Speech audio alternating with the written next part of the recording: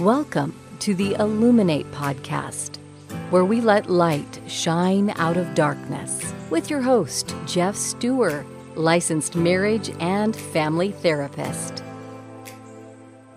Welcome back to the Illuminate podcast. I'm here with Jeff Ford, licensed marriage and family therapist, and an author and expert on the process of formal disclosure. And if you haven't listened to the previous episode, we covered a lot of ground on how to structure a disclosure, what's involved in it, and really why disclosure is even necessary. Welcome back, Jeff.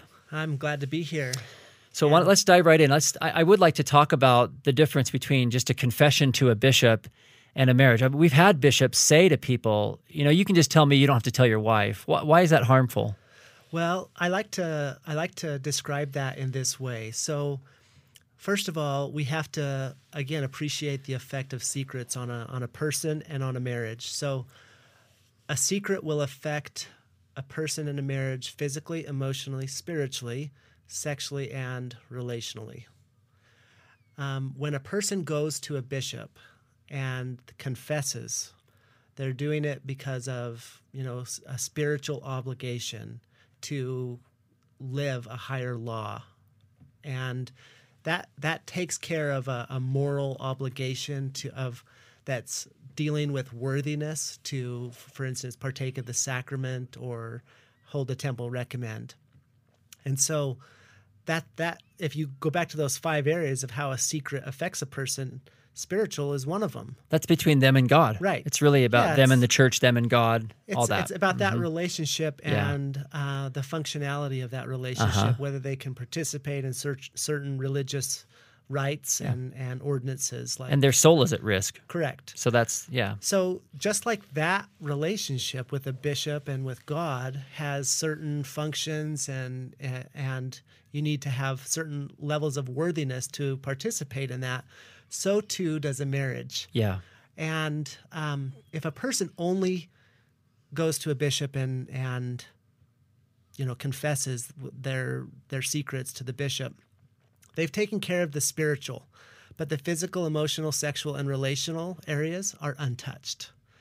And so that's where disclosure comes into play. There's different responsibilities that person has to a spouse than they do have to a bishop. And like you mentioned already a moment ago, the level of betrayal a bishop feels when they hear an individual's confession is going to be moderate to minimal. It's very different from a wife. When a wife hears that, for instance, her spouse has been unfaithful sexually, the level of betrayal is immense. And there's no way a bishop can or another therapist or something like that can comprehend that level of betrayal. And there's also no way that working with just a bishop about like a sexual betrayal is going to heal the wife's betrayal. Right. Because you can't, again, going back to our first podcast that we did a couple of weeks ago, you can't heal something that you can't see. It has to be in the light. The Savior's light has to be able to touch something.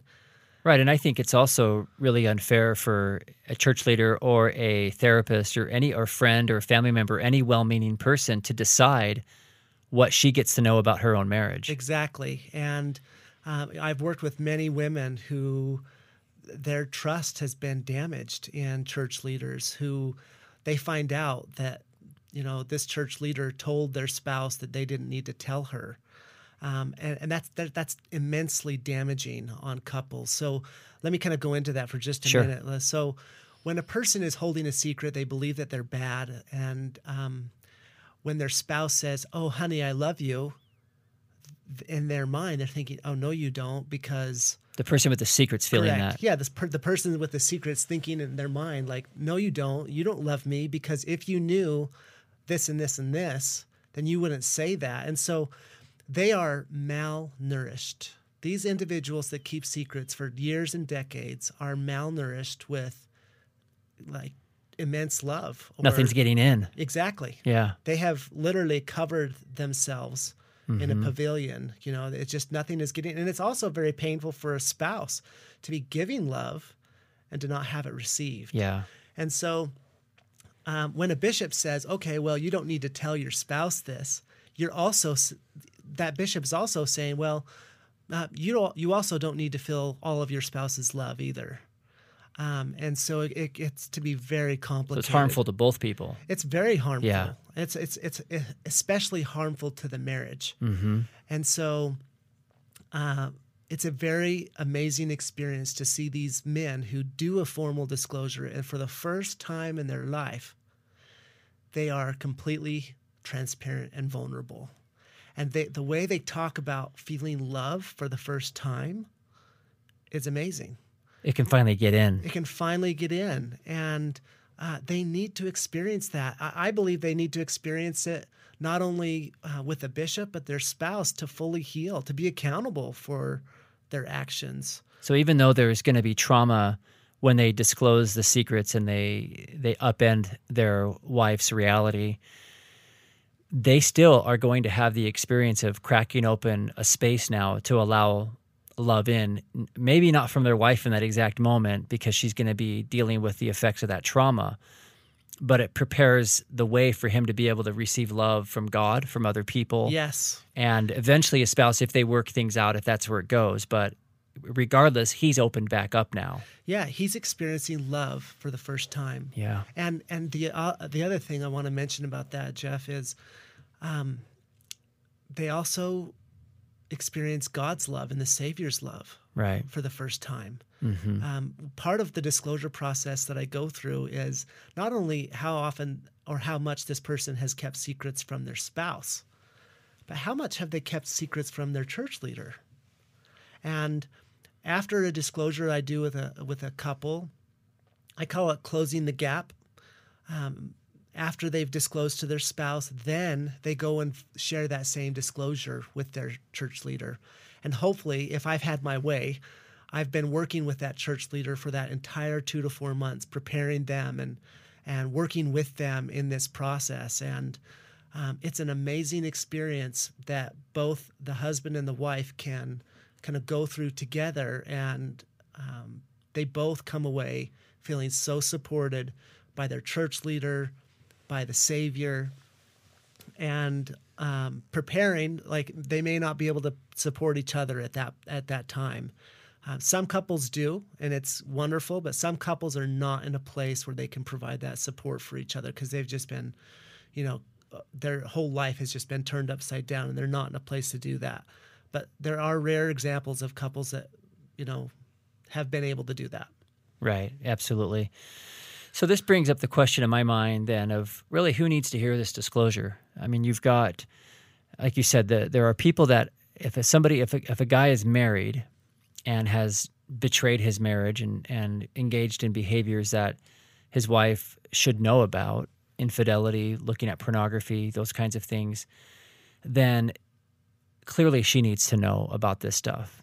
And then if he has an obligation to God through the church, he's a priesthood holder, has been through the temple, has a calling, he owes that to the church to rectify his standing with God in the church. Who else needs to know? Well, it depends on who else has been affected. So the way I like to kind of answer that question is follow the lines of accountability. Who's he accountable to? Okay. Obviously, he may be accountable to his children.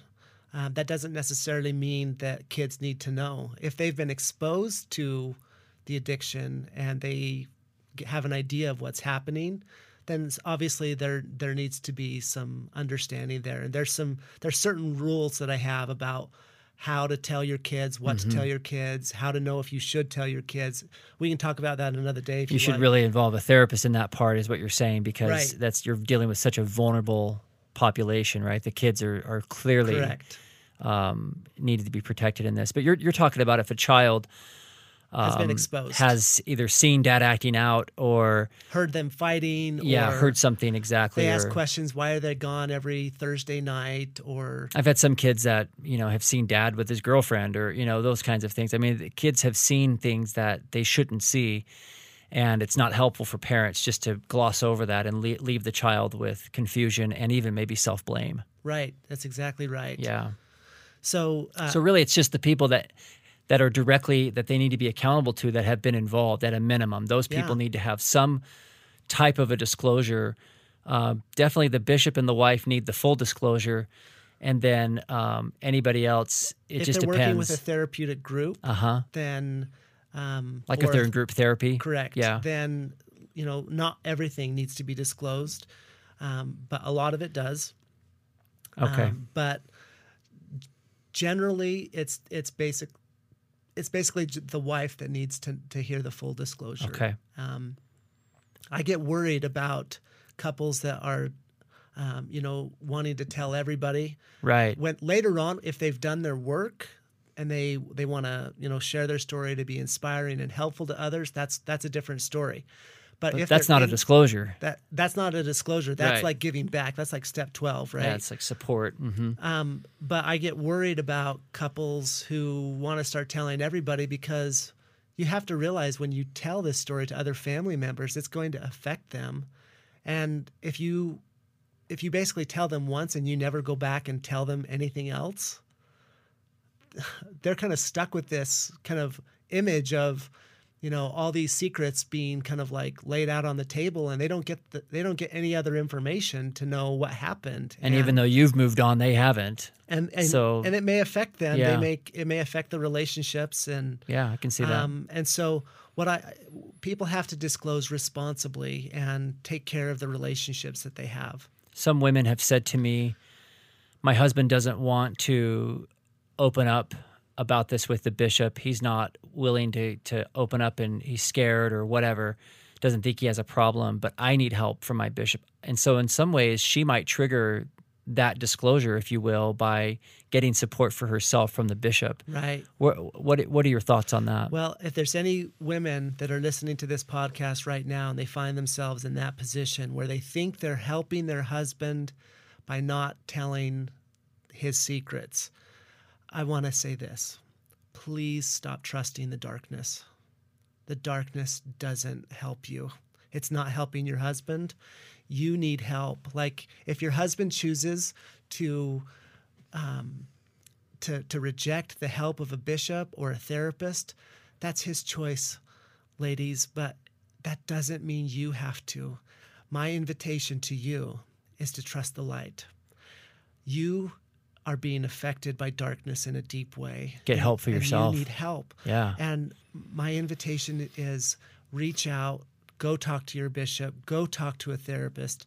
And the other thing, to kind of back up just a little bit about who else needs to know, I love telling women, because they have confidants, best friends that they trust, and they're the best people that can support them. And I like to make that decision as a couple to say, okay, who are some resources that we can tap into? And oftentimes women will say, well, I want to tell my best friend or my sister who I'm really tight with. And they have a consistent relationship where they deal with these types of things. And by all means, please continue to get support and love and help from these people.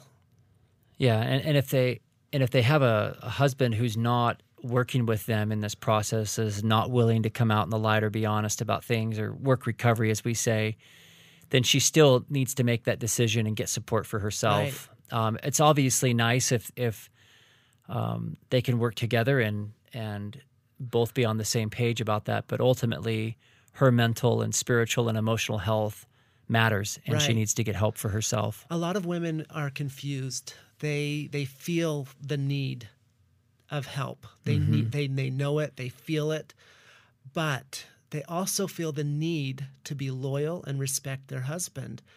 And the way I like to say, go to the light, is there's no need to be loyal to the darkness.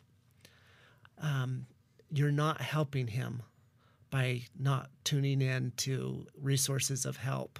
Right, and your husband isn't the darkness. It's the darkness that he's holding inside. He's just bought into it. And he's holding that darkness inside of himself and the marriage.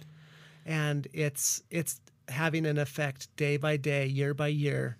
And so, again, my invitation is stop trusting the darkness and start trusting the light. And you do that by reaching out for help.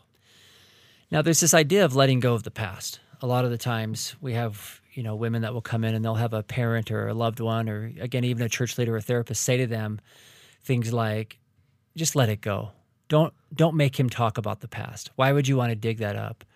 Wow, how is that going to be helpful? Let's just focus on the future and let's just move forward. And whatever happened, happened. Why is that bad advice when it comes to healing a marriage impacted by betrayal like this? Well, you can't let something go that you've never actually taken hold of. If these women have been kept in the dark for years of their marriage, and then all of a sudden, maybe it comes to light, and then they're told to just let it go. They need to have the time and the space to take hold of all the feelings and emotions and the effects that those secrets have had, to process those things and decide what it means to them, to decide what it means for their marriage or their future. And that takes time for them to, to search, ponder, and pray about.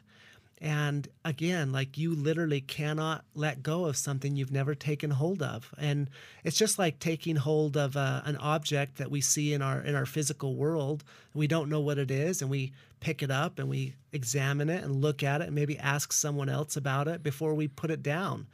And we do that all the time as humans, and just learning about the world around us. And when women are totally exposed to this secret part of their world, their husband's world, their world, that they never knew about, they need to take hold of it and examine it and understand it and process what it means to them. And when they do that, when they are given the time and the space and the permission to go through and take hold of those emotions and feelings and learn from them and take them to God and take them to the Savior to ask for healing and comfort, then they can let go of it. And that's a process, because they may do that all in one day and let it go for one day, and then something might trigger them the next day to remember all of the pain and all the secrecy and betrayal.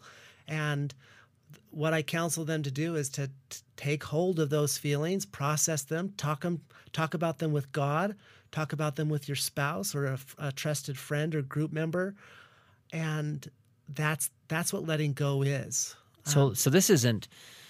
It's not an event, right? Exactly, and it's a not process. And it's not even just about saying like, "Oh, okay, I know that my husband looked at pornography. Let it go." You're saying she needs to understand the scope of this issue, the full story, the pattern, to understand exactly what she's dealing with, so that she can then feel what she feels, understand what it means to her, and then eventually be able to decide what she wants to do with that. She needs to have the right to ask good questions and to look at this and understand the story.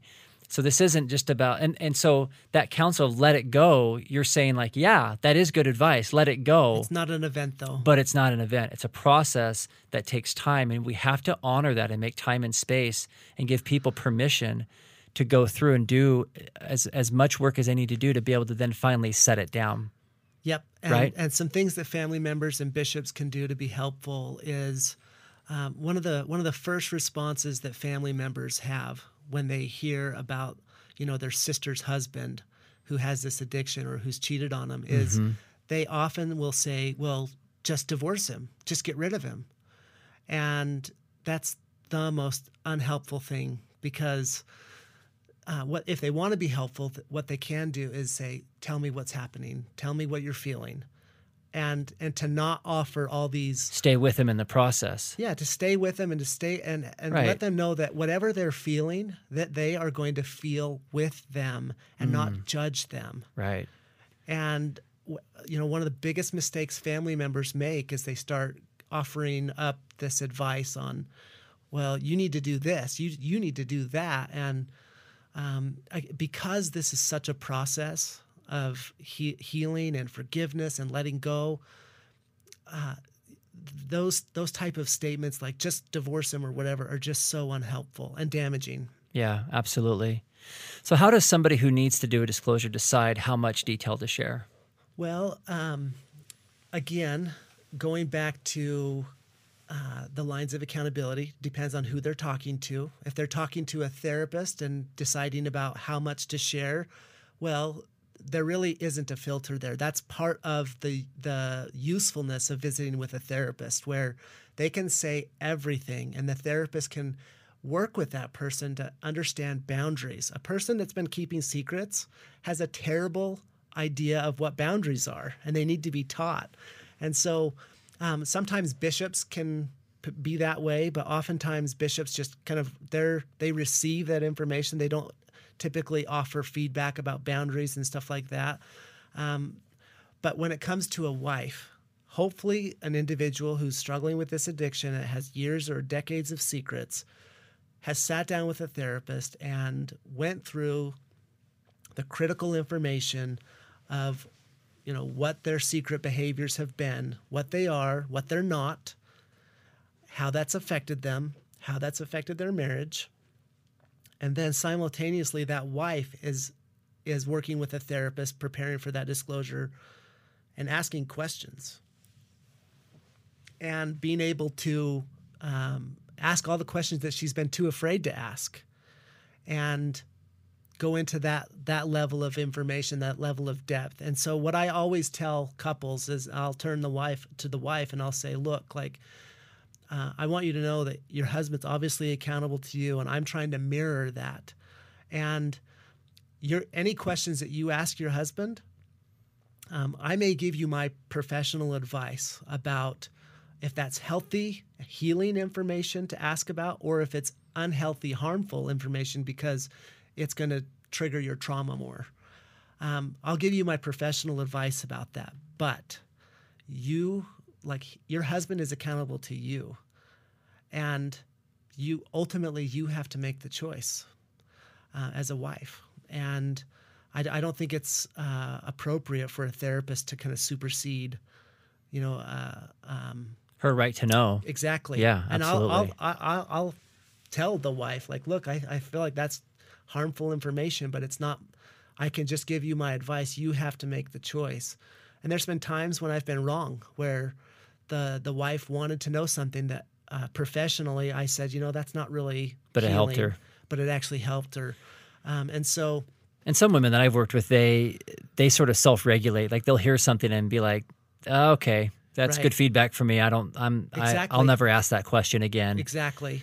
And so they know. Yeah. And so I guess part of my answer to your question, Jeff, about what level, a lot of that's a process. It's a negotiation that they need to talk about and be informed about to understand, because whenever we're answering questions, we have to acknowledge that those answers to those questions could lead to more trauma. Yeah.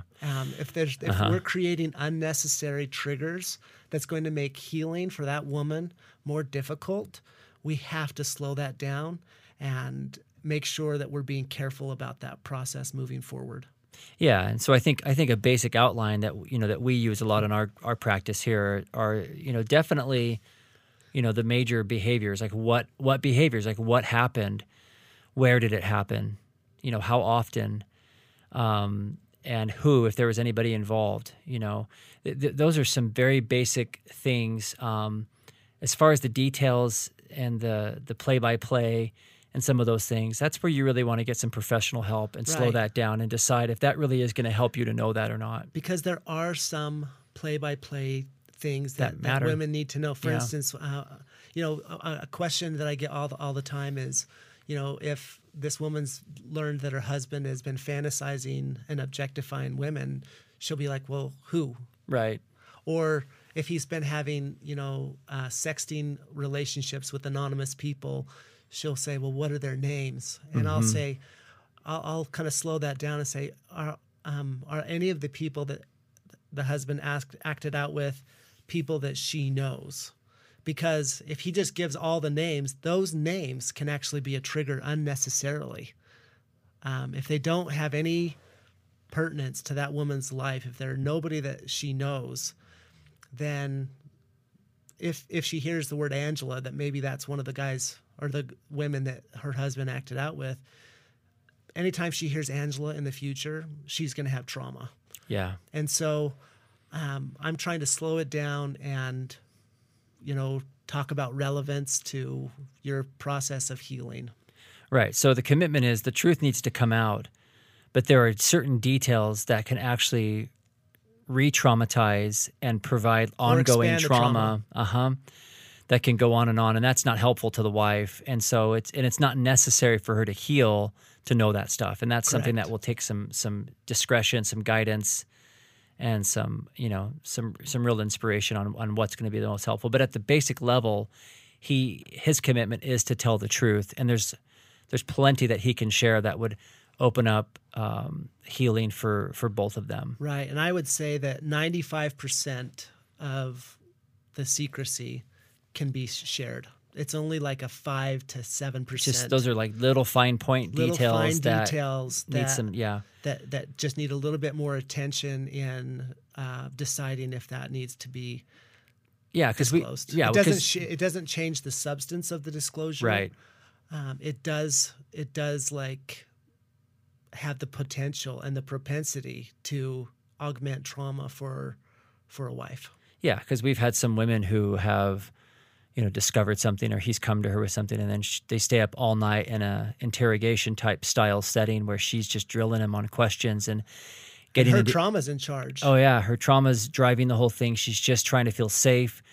It's a terrible situation for her, and she's just dysregulated and trying to get information, and she might be asking questions about details and we had women go to websites and start comparing themselves to these women, or trying to just get details on sexual positions or other kinds of things that will haunt them for years to come as they try and rebuild their marriage and their intimate life and other kinds of things. And so some details are not helpful in that process of disclosure. And so please understand us. We are absolutely not saying that he should continue to keep secrets. What we're saying is that some details don't aid in the process of healing her as an individual or the relationship. And we're also saying that the final person who makes that choice is the wife. She gets to decide. Right. It's not, he has already done so much damage. He doesn't get to decide what he will or won't share. That's inappropriate for him to be in that place, like where he's already been withholding stuff. His choice to kind of decide about that information is... Yeah, it's expired. It's expired for now. Yep. And the role of a therapist or a church leader or others would really just be to slow that down and help her examine what she needs to know. Exactly. So let's just summarize here, wrapping up this last episode here on disclosure. We've covered a lot of ground, a lot of details, and a lot of people that listen to this won't necessarily have access to a therapist or even a therapist who's trained in facilitating disclosures. And so I want to be able to give them some resources and tools and some support so that if they need to go through a process of disclosure, whether there's somebody listening who knows they need to disclose or a spouse who has had a really bad disclosure and wants to maybe have it done in a healthy way, where are some places that they can start and get some help? How should they structure this? Well, I would definitely encourage them to go seek a therapist that's qualified.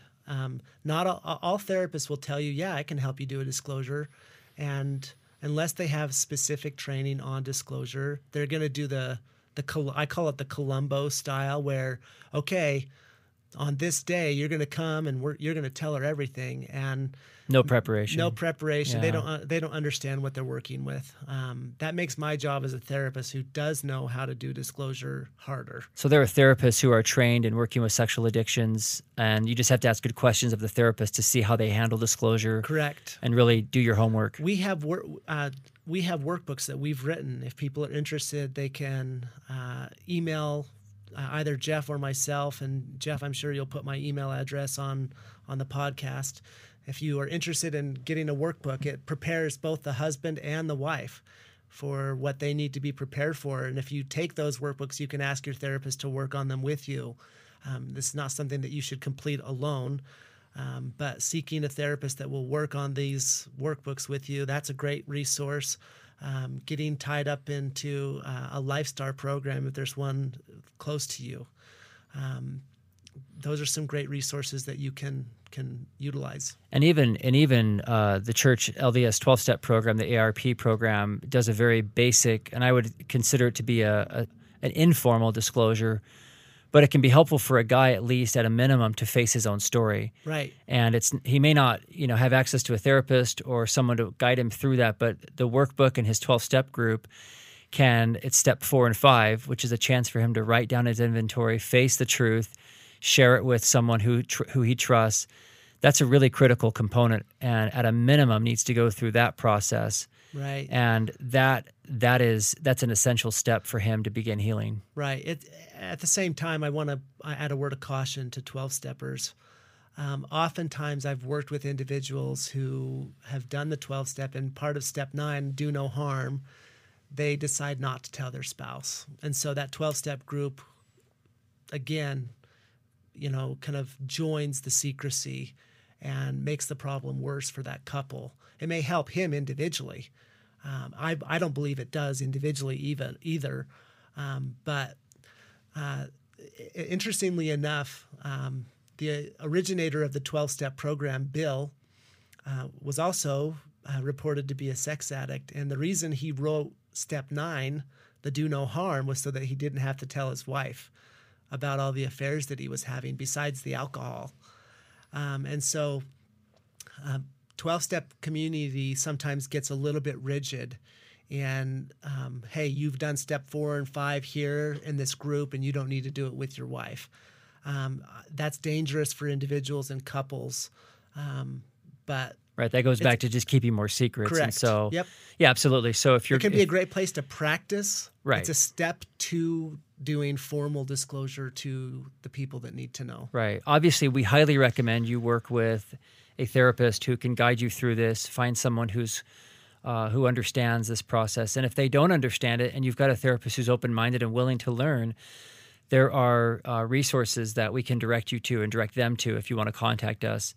And we're happy to help train and offer support to these therapists because we recognize that this process is delicate, it's traumatic, and you can have a good outcome from it if it's done and handled correctly.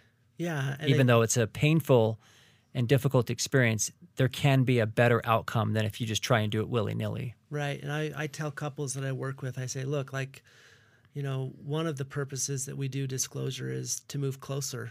And that doesn't necessarily mean that the marriage will survive, but we want to move closer to understand things that we haven't understood before, both about ourselves, about the marriage, about this addiction, also about their higher power.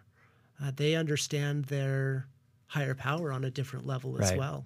They move closer to their higher power through this process. Right. The benefits of opening up and disclosing aren't just about telling secrets. It's about freeing yourself to connect with God again and others. And it's the only way you can truly be one with Him and with others. Correct.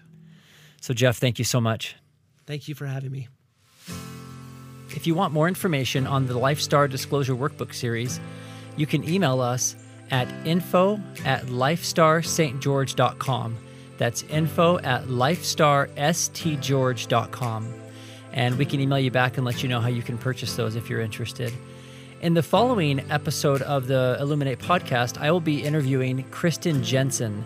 She's the founder of Protect Young Minds, and you might recognize her as the author of the children's book, Good Pictures, Bad Pictures. And this is the children's book that the LDS Church based some of its educational videos around how to talk to children about pornography. And so I'm going to interview Kristen and talk with her about how we can protect children in our homes and have conversations with even young children about the harms of pornography.